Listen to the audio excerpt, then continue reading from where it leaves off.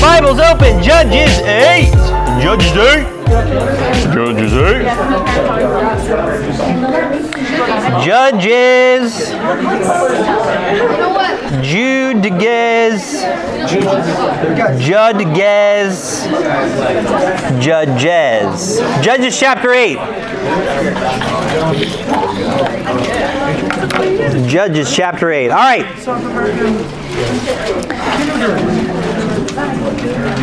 So this is our last message in this little series that we're doing together, and hopefully it's been something that you've just taken with you, and stuff that you've really learned, maybe different ways that you've learned about Gideon that you've never really known before.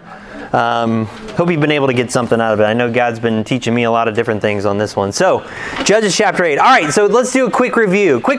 Judges 6 and 7. What happened in chapter 6? Chapter 6. Judges 6. What do we got?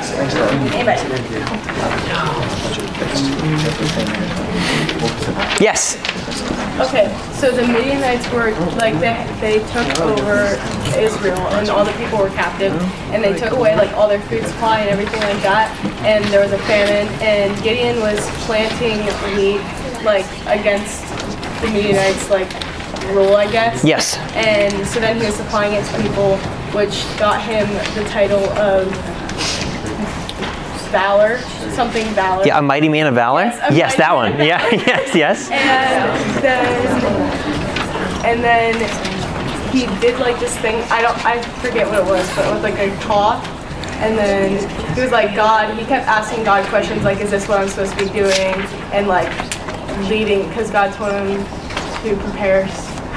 I don't quite remember all of it. But okay, so he did something against the Midianites, and God noticed him, and he became a mighty man of valor, and then God called him to go and do what? Fight against the Midianites. And then he said, what now? The least of least. Yes, he's the least of least. Me? Like, I'm the least. Why would you pick me? Why do you want me to go and do this? And then God proved it to him. And then later on, he's like, God, are you sure? Yes, absolutely. And he confirmed it twice. And you got the fleece, and that's what you're talking about, the fleece thing where you put it out. Yeah. And that whole thing. So Gideon, this guy who really feels like he's not worthy, like he can't really do anything, yet God says, no, you're my guy. And it was because he was a mighty man of valor. And he did that in the face of the Midianites. He planted that field of wheat. He was threshing wheat, and it was his father's field. And there's some great pictures there of Jesus Christ in the field of the Father, by the way. It's pretty cool. Anyway, providing what was necessary for the people and for his family, because the Midianites would start burning down all the fields, so that way the Israelites, they would starve. They would starve to death. They would have nothing for their cattle, nothing for their families, nothing. And so here you have the Midianites causing such a wreck to the nation of Israel, and you have Gideon, who's now going with these other men to help him with this field and to take care of the nation of Israel. So God says, you're my guy, and he's super, super hesitant. All right, good. Anything else out of chapter 6? That takes care of the majority of it. Any other small little nuggets? Or nuggets? No? Okay. All right, 7. This was last week. Chapter 7. Yes? Gideon has 32,000 men. And yes. God says that's too many, so it goes down to 10,000. Yes. And then they go to drink water, and depending on how the people drank the water, the 300 of them were picked. Exactly. The water, right. To go against the Midianites. And we'll find out in this chapter, chapter 8, guess how many of the Midianites there were altogether? A lot. Yeah. Let's see, 1, 2, 3, a lot. Yes. Well, you had 120,000 that were killed in this battle with Gideon, and then there was another 15,000 that remained, plus the kings. So you're talking like 135,000 Midianites went against 300.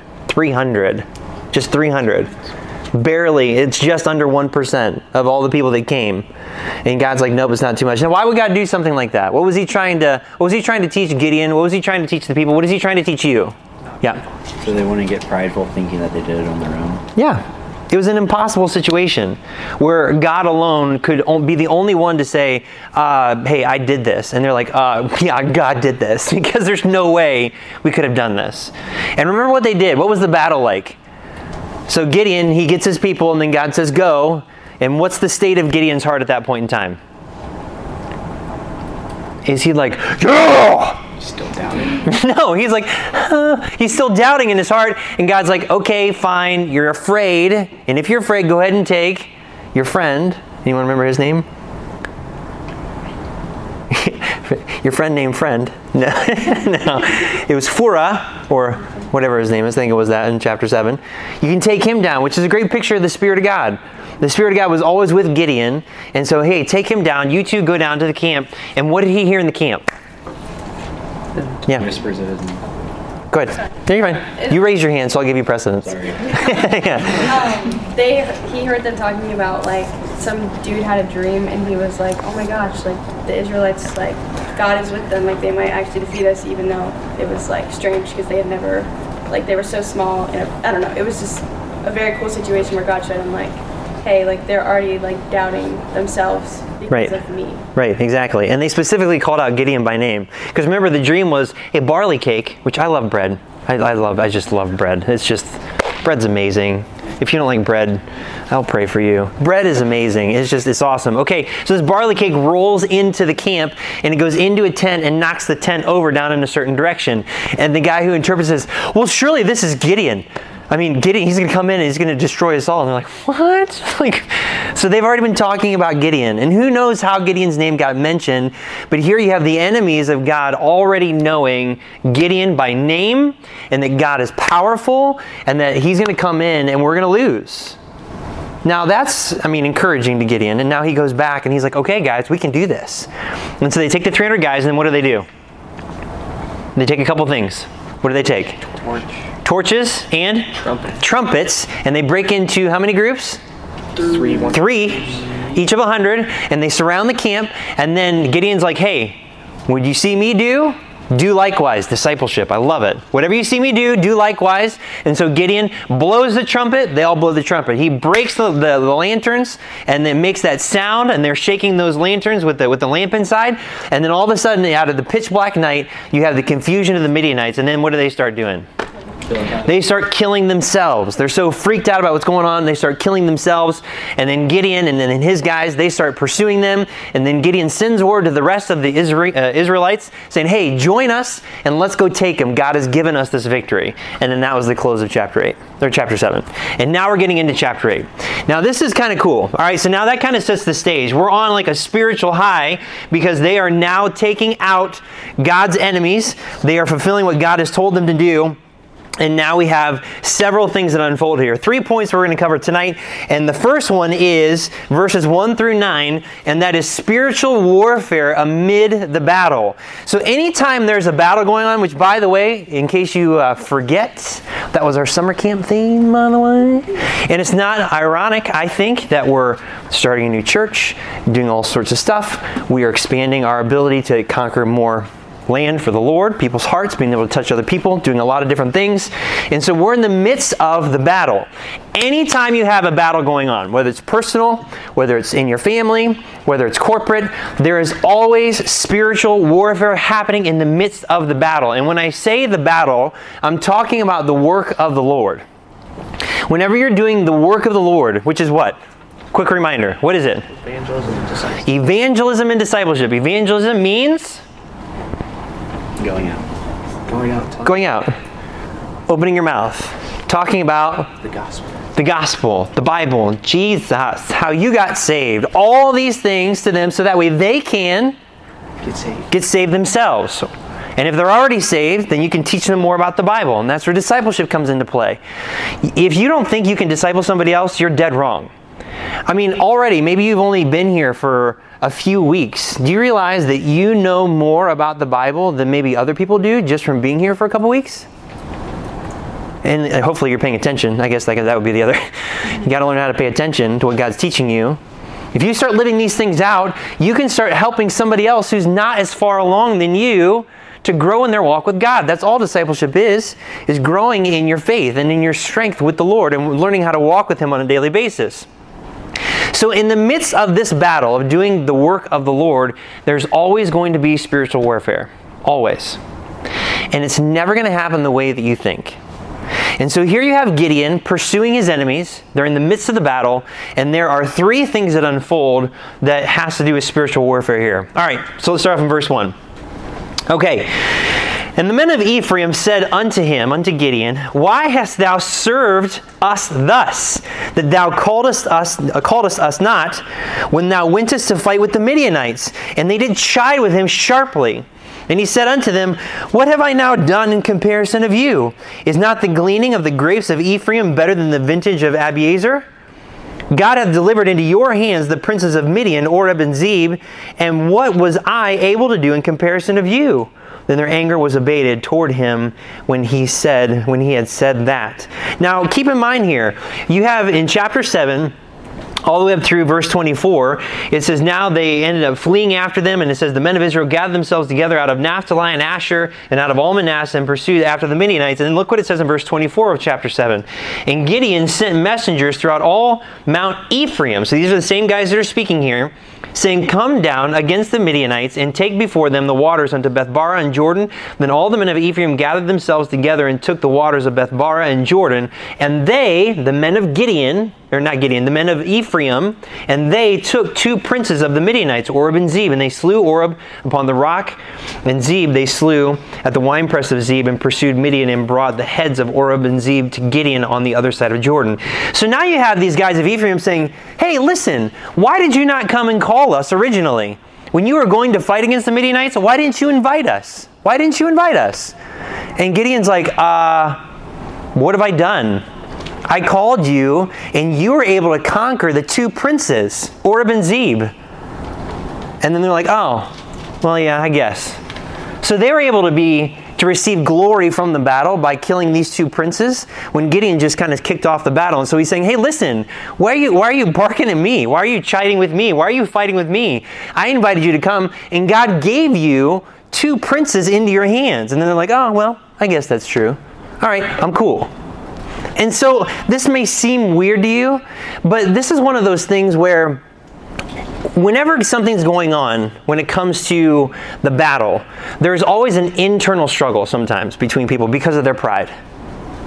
And so something may unfold where it's like, hey, why weren't we invited? Ooh, might touch a little soft spot for some people. Why weren't we invited? Or why didn't I come along? Or why didn't I? Or how didn't I? Or why didn't? Okay, hold on a second. First of all, that's a bad attitude that you're having already out of the gate. See, Gideon invited them to come, and because they obeyed Gideon's message and they came, they had the opportunity to take these two princes out. And once they realized that, they were fine. But there was just some stirring up to do. And they wanted more, and they were finding a reason to fight. And I'm telling you, that's something that happens in our lives when it just comes to us and our friendship and as we operate together as a body. And I'll talk a little bit more about that in a minute. I want to read the other verses because now we talk about not just the enemy within these men of Ephraim among the nation of Israel, but now we need to talk about the enemy without. So look at verse 4. And Gideon came to Jordan and passed over, he and the 300 men that were with him faint. So they were fainting, they were so tired, yet pursuing them. And he said unto the men of Succoth, Give, I pray you, loaves of bread unto the people that follow me, for they be faint. And I am pursuing after Zebah and Zalmunna, kings of Midian.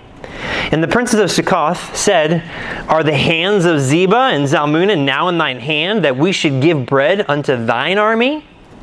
So of course they're not going to be giving any food. And Gideon said, Therefore when the Lord hath delivered Zebah and Zalmunna into mine hand, then I will tear your flesh with the thorns of the wilderness and with briars. That's kind of nice, very comforting. All right, and then he moves on. And then he went up thence to Penuel, and spake unto them likewise. And the men of Penuel answered him as the men of Succoth had answered him. And he spake also unto the men of Penuel, saying, When I come again in peace, I will break down this tower.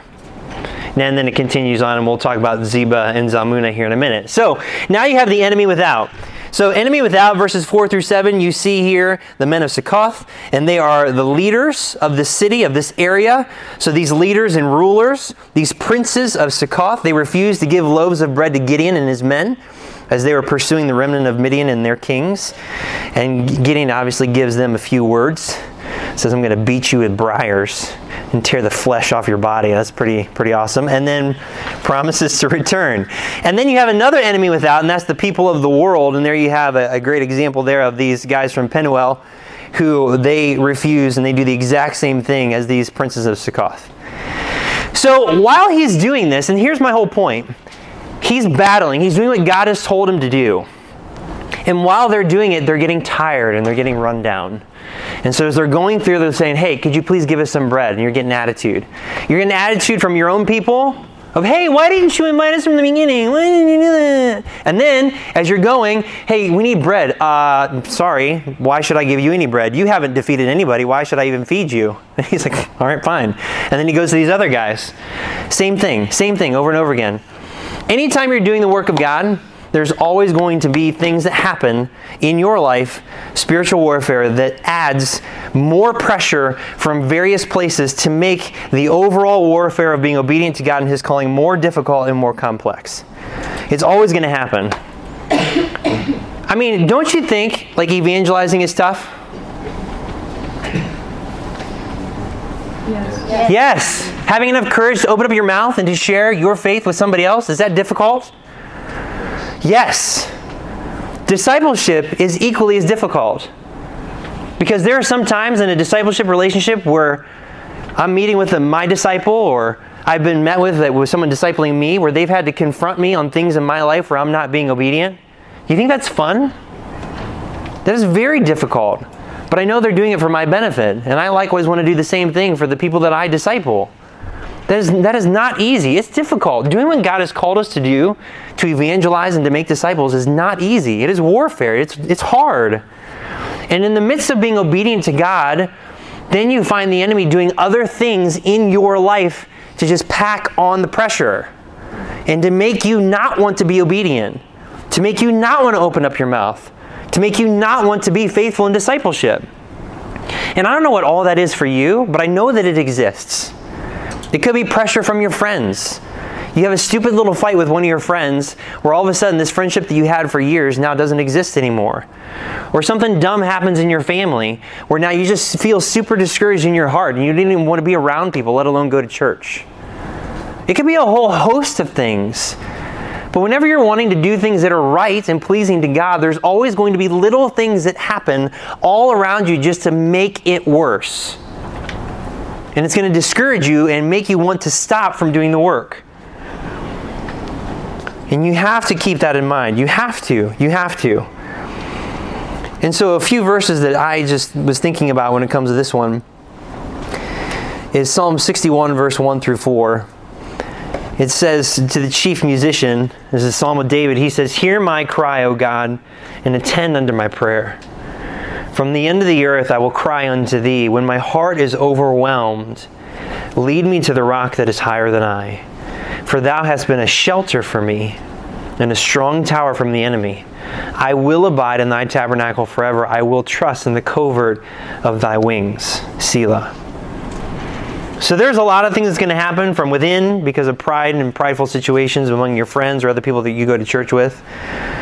Or other things that happen just to cause strife and envying and all that other stuff. And it just makes it very, very difficult. And I'm telling you, the leaders and the rulers of this world, like the princes of Succoth, and the people of this world, like the men of Penuel, they're not your friends and they're not going to help. You can only get so far when it comes to these things in the world, these people in the world. They're never really going to help you in the work of God. It's going to try to do whatever they can to hinder you. And there's going to be a lot of days where you're going to feel very overwhelmed because you know that you should be doing something that is right in the eyes of God, but you're just going to feel like you can't do it. And so here you have Gideon and his men. They're faint. They're doing what's right, and here they're fainting. They're fainting, and they need food. They need sustenance, and these guys are not going to help them out at all. But what do? Do they stop? No. Come on, some of you aren't paying attention like you should be. No, they keep going. oh, we're not going to get any bread. All right, I'm out. No. They kept going. And that's what they did with these guys, Zebah and Zalmunna. All right, so that leads to point number 2, securing the victory. Verse 10. Now Zebah and Zalmunna were in Karkor, and their hosts with them, about 15,000 men, all that were left of the hosts of the children of the east. For there fell 120,000 men that drew swords. So there you go. That's where we get that number from as far as the number of the Midianites. And Gideon went up by the way of them that dwelt in tents on the east of Nobah and Jogbehah, and smote the host, for the host was secure. And when Zebah and Zalmunna fled, he pursued after them, and he took the 2 kings of Midian, Zebah and Zalmunna, and discomfited all the host. And Gideon, the son of Joash, returned from battle before the sun was up, and caught a young man of the men of Succoth. And actually, I want to stop there for a second, because I want to hit this part real quick. Okay, so we're going to stop it after verse 13. Okay, so here you have these guys, and they ended up coming, and they continued. Gideon was successful. He defeated these guys. He defeated the Midianites. And what I love about this section here is it talks about how this host was secure. So there was these 15,000 guys that were left over, and you notice that Gideon went up by the way of the tents on the way of the east, according to verse 11, and he smote the host. So there's a certain way that even though it was secure, he found his way in, and he ended up conquering the rest of the guys, and he captured Zebah and Zalmunna. Now what I love about this is that even though they were faint, he did not rest. He fulfilled God's word unto his people. Even though he was weak and he was tired and it was difficult, he still pushed through. I think, just knowing my own testimony, and even from some of you guys, I think when things get hard for you and you feel weak in your faith and you feel very faint, you don't continue. You stop. Now, I can't say that for all of you, but I'm willing to bet that when you're too tired or you're discouraged, you will not get in your Bible as much when you should. I'm willing to bet that when you have struggles that are going on in your life and added pressure, that you may not go to the Lord as much as you should. And I'm telling you right now, when things get hard, that is the time more than ever that you need to draw close to the Lord. That you need to prioritize your time in God's Word. That you need to make sure that your prayer life is where it should be with the Lord. There's a lot of people that may wake up on any given Sunday before going to church and they're just like, oh, I just don't want to go to church today. That is the day you need to go to church. You need to go to church that day. You must. You've got to. You have to. You need it. I'm telling you, this is one of these things in life that I have just learned, is that the days are like, oh, I don't want to get in my Bible. Get in your Bible. Get in your Bible that day. There's something else that's going on that you may not even realize that you need that day, that your flesh is fighting against you and trying to get you to not get any sustenance between you and God. Or like, I just pray to God, but nothing happens. Pray again. Talk to Him. Do you believe what God's Word actually says, that He hears your prayer when you cry out to Him? He does, every single time. These guys had every reason to quit, and they didn't. They fulfilled God's Word. And so being committed to the work of God will require you to remain faithful even when you're tired, even when you're weary, and even when you're just not feeling it. This is very important.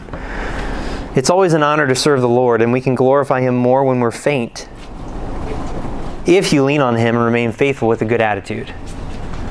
I'm telling you, this is a big one. This is a big one. I hope it doesn't go over your head too much. This is a very, very important one. And what I love about these guys, I was reading about Zebah and Zalmunna here, and it made me think of Psalm 149. This is really cool. And this will tie in with this next point over here. Psalm 149, verses 6 through 9, it says this. It says, let the high praises of God be in their mouth and a two-edged sword in their hand. These guys all had that. To execute vengeance upon the heathen and punishments upon the people, to bind their kings with chains and their nobles with fetters of iron, to execute upon them the judgment written. This honor have all His saints. Praise ye the Lord.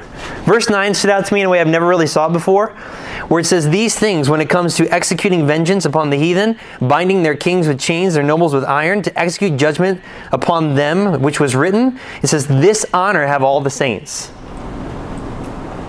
It's an honor to participate in spiritual warfare for the Lord. It is. And this is really cool because you'll see this in a minute. All right, so take a look at we already read verse 13. He returned from battle. Take a look at verse 14.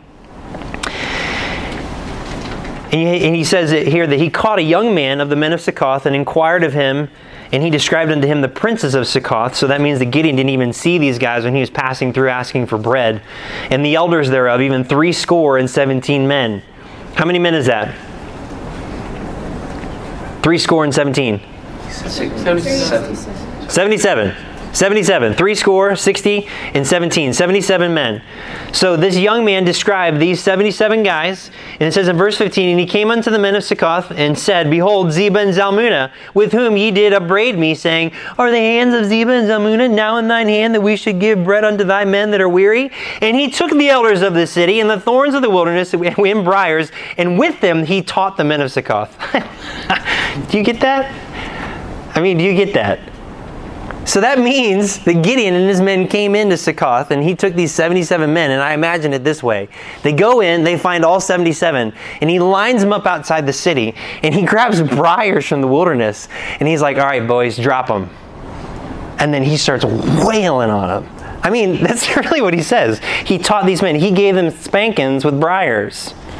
That's what he did. And that's exactly what he said he was going to do. He's like, I'm going to tear the flesh off your skin with the briars of the wilderness. And he says, with those briars, he taught those men. So you think the men of Succoth are ever going to speak bad about Gideon ever again? You think if Gideon rolls around again and says, hey, give me a loaf of bread, you think they're going to give him bread? You better believe they are. They don't want to get a whooping like that again. I just thought that was kind of cool. All right. And then verse 17, and he beat down the tower of Penuel and slew the men of the city. Okay, so you think the people of Penuel is going to give him bread again? Oh, yeah. Okay, that's just a side note. So he came back and he fulfilled his promise. All right, so here's the opportunity that I was going to get to. All right, verse 18. Then said he unto Zebah and Zalmunna, What manner of men were they whom ye slew at Tabor? And they answered, As thou art, so were they. Each one resembled the children of a king. And he said, They were my brethren. Gideon says this, even the sons of my mother. As the Lord liveth, if ye had saved them alive, I would not slay you. And he said unto Jether, his firstborn, Up and slay them. But the youth drew not his sword, for he feared, because he was yet a youth. Then Zebah and Zalmunna said, Rise thou and fall upon us, for as the man is, so is his strength. And Gideon arose and slew Zebah and Zalmunna, and took away the ornaments that were on their camels' necks. Okay, so here you have these guys, and now Gideon has decided, I'm going to kill you. And mainly because you killed my brethren. And I actually tried to search and try to find out where this was at, and it's not actually recorded in Scripture when this happened in Tabor. So we know that Gideon, this is an event that happened at some point in the recent past, that these two guys came into Tabor and killed all of Gideon's family. And so Gideon was ticked. And so he says, hey, if you would have spared my family, I would have spared your life. But since you killed my family, I'm going to kill you. And then he calls his firstborn and says, all right, I want you to kill these kings. And what did the firstborn do? He didn't do it. He was afraid. Kind of like Gideon was afraid at the beginning, right? Kind of like his father. So Gideon provided an opportunity for his son to uniquely honor the Lord. And that's why I wanted to mention Psalm 149, where it says, to execute upon them judgment written, this honor have all his saints. So Gideon provided an opportunity for his son to uniquely honor the Lord and frankly his family. But his youth and his inexperience brought him fear. And he wasn't ready to take on this part of the battle. And did Gideon berate him or beat him with briars? Doesn't say that at all. It's okay. There are times in your life where because of your youth and your inexperience, it's okay to be afraid to the point where you don't participate. But you can't live there forever. There's only a certain amount of time in your life where God's going to give you some extra grace in your youth and in your inexperience to not participate in certain parts of the battle. And so learn from those experiences, take those in, and learn how not to be afraid and to step up to the plate when God calls you later. And so I was thinking a lot about discipleship. that as a discipler, that we should always be willing to take risks as we train up the next generation to faithfully follow the Lord. There are times, like even tonight, and this is a good example, I think. So tonight, I asked you guys to write down 3 names of people to invite to winter camp. Maybe that thought just absolutely terrifies you because you've never invited someone to church, or you've never invited someone to camp before. You're inexperienced, and you're in your youth. That's okay. Pray that God will give you an open door. If you don't invite someone to camp, we're not going to whoop you with briars. I mean, Aaron might. Yeah, that's a new camp activity you're having this year, isn't it? All right, line up. Yeah, we're not going to do that. No, I mean, that's not going to happen. But think about it. You're missing out on an opportunity to uniquely honor the Lord. It takes a little bit of courage. And so the best way to have courage, I found in my own life, is by watching people that are more experienced in action. That's the best way that I found to have courage, because I look at them and I learn from them and I'm thinking, well, if they can do it, maybe I can do it. And then I go and I do it. One of the best things that you can ever have is someone in your corner that believes in you and is willing to help you to succeed in your Christian walk. And I'm telling you, if you don't have that, you cannot grow. You can't grow. I always want our youth ministries to be a place where you feel that way.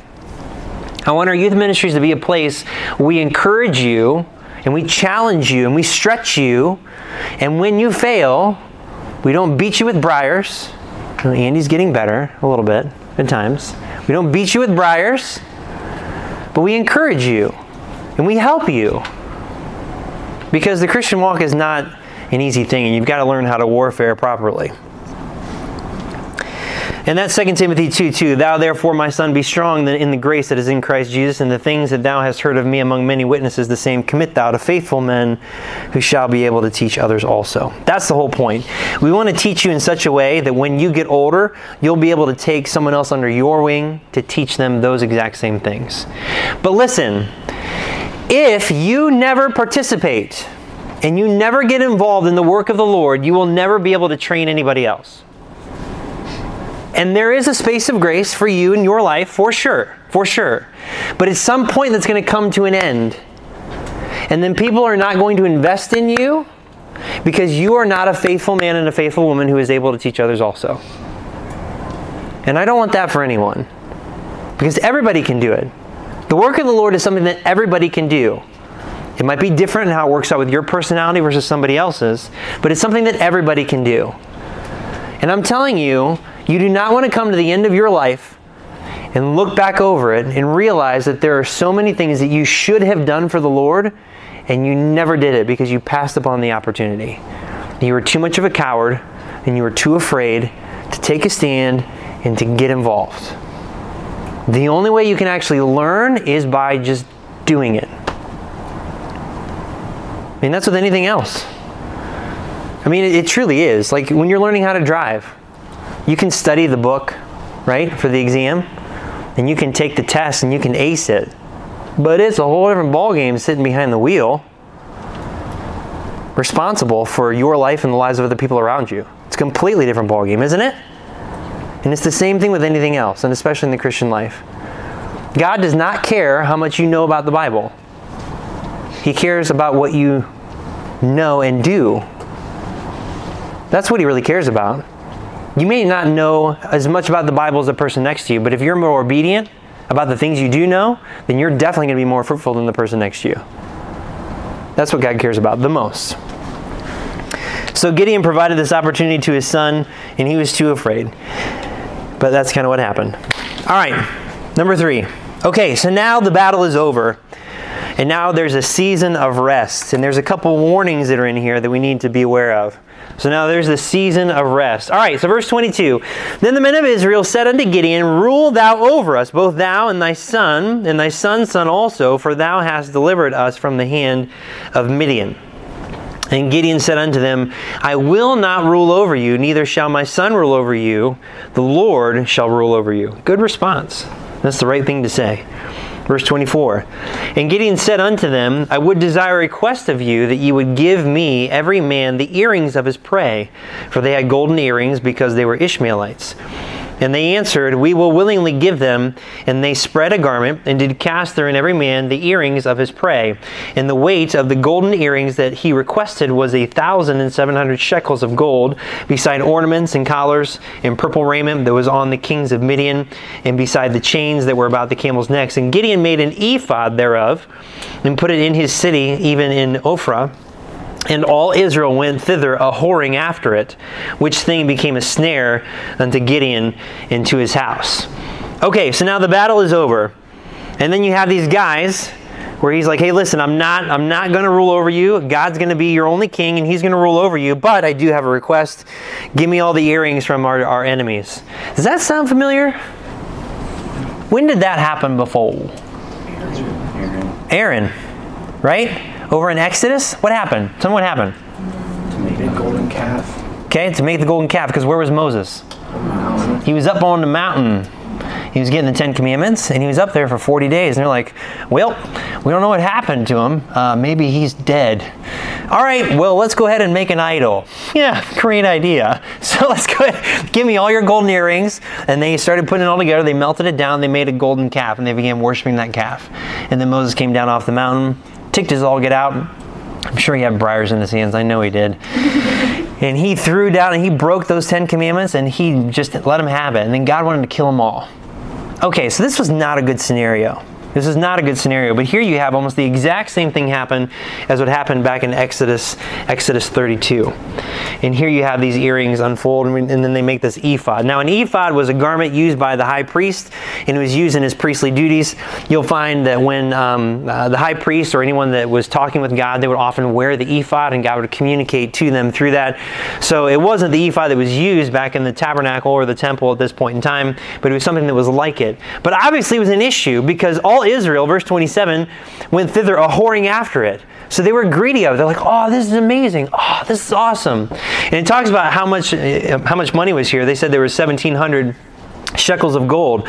So this works out to be about 73 pounds of gold, which is insane. If you were to go buy gold prices today, this would be like over $100 million. It'd be insane. But back in the day, it was roughly around $500. But $500 back in the Old Testament was a lot of money. And so they throw all this stuff in and they make this thing. Now, here's my point. Why do you think Gideon made this? Why do you think Gideon made this ephod? It doesn't tell you. We're going purely on conjecture, but why do you think he made it? Yeah. Representation. Yes, of what? Because remember, ephod was used in the communication between the high priest and God. So representing what? Very good start.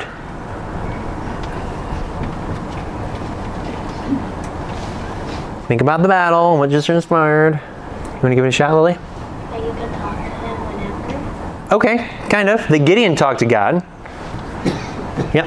And it was because of God, so he's gonna show that by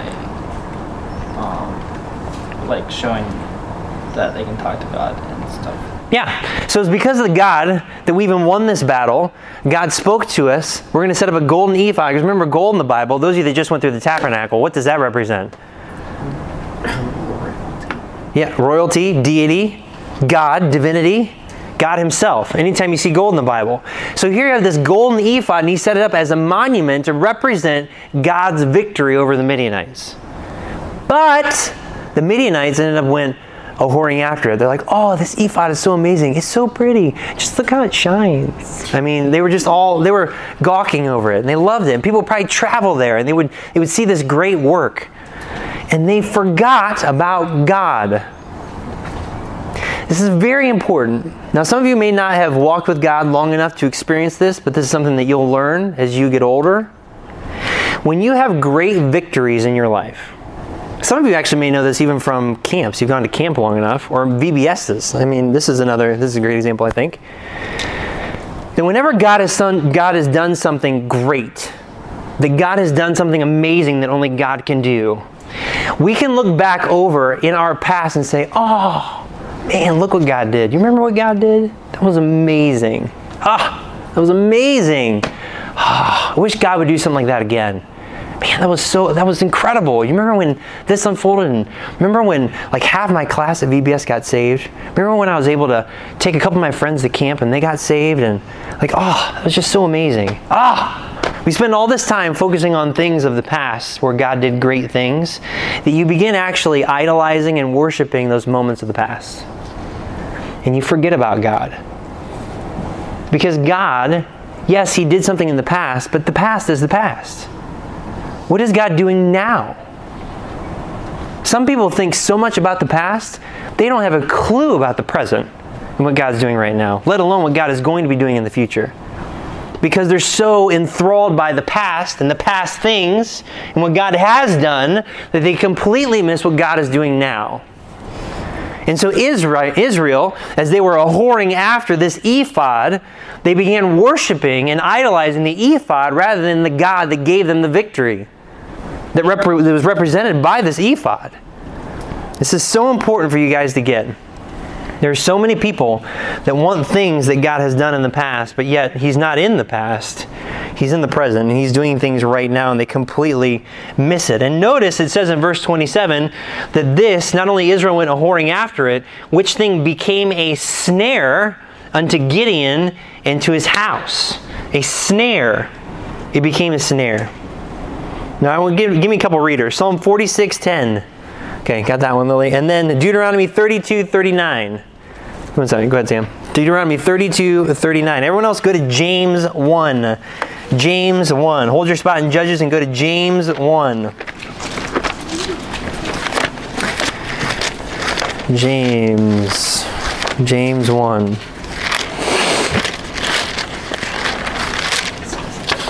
If you've hit the maps, you've gone way too far. I haven't said that one in a while. All right, James chapter 1. Okay, so this ephod in and of itself was not a sin. It was not a sin, but it became sinful over time. And it's when they began to worship it rather than the God behind it and what God did in and through what it represented. And so when that happens, we need to remember something. And this is not easy for us to do, but there's a couple things that we need to do, and we need to remember who God is and what He's doing. Lily, go ahead and read Psalm 46:10. Be still and know that I am God. I will be exalted among the heathen. I will be exalted in the earth. I love this verse. Be still and know that I am, it's present tense, I am God. I will be exalted among the heathen, what God's going to do in the future. I will be exalted in the earth. There are so many times that we need to be still and know in that moment that God is who He says He is. You cannot depend on past victories for current situations. You can't. And you can't even do that with past failures either. Just because you failed in the past doesn't mean you're going to fail in the future or present. I mean, some people do that a lot. They really do. So here you have this scenario, and that's a very good verse. It's a very good verse to remember. I also love Deuteronomy 32:39. See now that I, even I, am He, and there is no God with me. I kill and I make alive. I wound and I heal. Neither is there any that can deliver out of my hand. We have to remember that God is in control. We cannot forget that. It's so easy for us to worship and to honor these things that we completely forget that God alone is God. That He kills and He makes alive. He wounds and He heals. Neither is there any that can deliver out of my hand. That He is God. There's no other God beside Him. And that's why I also love James 1:17. Go ahead and, since we're in James 1, take a look at verse 17.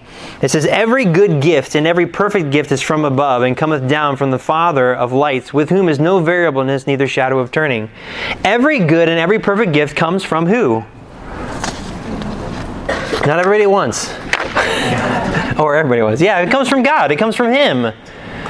So these guys began worshiping this ephod, and you need to remember that God needs all the glory and the credit, and these people started completely worshiping something totally different. So we need to be aware of sin's snares.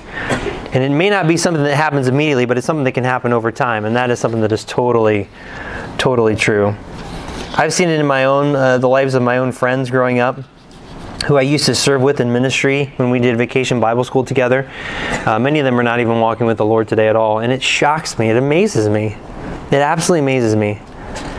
Because in my life, and I don't know why I learned this or why God taught it to me. I don't know. But I know that the things that God has done in the past has encouraged me to continue being faithful in the present.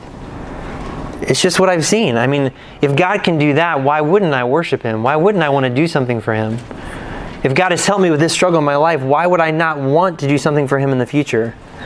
And I've never really had a hard time with that, and I don't know why. But that's just something between me and the Lord that I've always had in my heart. But I've seen people that have taken circumstances and they idolize and they worship the past, and in the present they're not doing anything for the Lord. So that's what's going on here with this golden ephod. It became a snare unto Gideon into his house, and frankly to the whole nation of Israel. And then the last part, verses 29 through 35 of Judges 8. 29 through 35. This part kind of ticks me off a little bit. All right. 28. Thus was Midian subdued before the children of Israel, so that they lifted up their head no more, and the country was in quietness 40 years in the days of Gideon. Now verse 29. And Jerubbaal, the son of Joash, remember that's Gideon, went and dwelt in his own house. And Gideon had 70 sons of his body begotten, for he had many wives. And his concubine that was in Shechem, she also bare him a son, whose name he called Abimelech. And Gideon, the son of Joash, died in a good old age, and was buried in the sepulchre of Joash his father in Ophrah of the Abzerites. And it came to pass, as soon as Gideon was dead, that the children of Israel turned again and went a-whoring after Balaam, and made Baal-berith their god. And the children of Israel remembered not the Lord their God, who had delivered them out of the hands of all their enemies on every side. Neither showed they kindness unto the house of Jerubbaal, namely Gideon, according to all the goodness which he had showed unto Israel. This is a horrible way to end this. It's horrible, but this is what happened. And honestly, this is what happens in our own lives. So you need to beware of sin's seduction. And this is what happens here. Beware of sin's seduction. You got to beware of sin's snares, that first part with the golden ephod. And now this last part, you got to beware of sin's seduction. So the people were obedient as long as Gideon was alive. But the moment that he died, they went back and they did that which was right in their own eyes. And they started worshiping Baal again. And then this Baal-berith, I thought this was interesting. This means Baal of the covenant. So they were willing to make a covenant with a form of Baal, but not God. This is amazing to me. After seeing what God had done for them in destroying the Midianites, they quickly go back to their old ways. And they go and they do it again and again and again. And it says the same thing in Judges 2. I'm going to read verses 17 and 19. It says, and they would not hearken unto their judges, but they went a-whoring after other gods, and bowed themselves unto them. They turned quickly out of the way which their fathers walked in, obeying the commandments of the Lord, but they did not so. And it came to pass, when the judge was dead, like Gideon, that they returned and corrupted themselves more than their fathers, in following other gods to serve them, and to bow down unto them. They ceased not from their own doings, nor from their stubborn way. Sin is very dangerous. You know, we live in a time where, there's a couple of things I want to say on this one, but we live in a time where there are things that you don't think are a big deal that are a very big deal. There are things that you think that are not dangerous that are extremely dangerous. There are things that you guys think that are not dangerous at all now, that back when I was your age, I wouldn't even have fathomed. Like, it's weird. And it's just getting worse and worse and worse. And when you let just a little bit in, I'm telling you, if you let that exist in your life and you continue down that path, the next generation from you, they're going to let in more. And they're going to let in more after them, and after them, and after them. And when it comes to the things that are going on right now, especially when it comes to our church plant that's coming up and some of the things that you guys are going to do, which we're going to talk more about this on Sunday and even in the weeks to come, because I want to try to prepare you guys as much as I can. There's part of me, frankly, that I'm kind of afraid on how this is going to go with our youth. I'm excited. Don't get me wrong, I'm very excited, but I'm a little afraid. Partly because many of you are really not doing the work of God now where you are. And so when things change and people are getting sent out, and the people that remain, and you guys are building something new in another location and then rebuilding things here, are we going to be weaker as a result? Because for some of you, like even tonight, like there's a few of you that as I look out, like you're not here. Like you're not here. Like I don't know where you are. You might be physically here, but your heart is not here. And if we continue down this path of attending church because this is just what I'm supposed to do as a Christian, and we really don't take this seriously, this is going to go awfully wrong. I mean, Gideon and his men were successful because of one man, Gideon. But the moment Gideon was out of the picture, there was no legacy. There was nothing that lasted. There was no one else that stood up to the plate. We can't have that. I mean, any church, look down through the history of churches, any church that was built around one man never went past, successfully, never really went past that one man. It never really happened. And maybe Israel going a whoring after the things that they did before and worshiping Baal, maybe that was partly Gideon's fault. Because maybe he didn't train up his boys the way that he should have. I mean, I see his oldest is hesitant to kill Zebah and Zalmunna. Why was he hesitant? I don't know. But maybe it's something that Gideon didn't do when he was younger. I don't know. But we don't see them in existence at all. And so my assumption is that they went completely wayward after Gideon died. I have no idea. But we also see this ephod that Israel began to whore after. I mean, that's the only other place this is connected. So because Israel began whoring after the ephod, then when Gideon was gone, they just continued their whoredoms and started going elsewhere and went to Baal. And so here's my point. If you are not earnestly walking with God and faithfully walking with Him now and doing the work that He's called you to do now, I'm very fearful when we do this that it will not go well.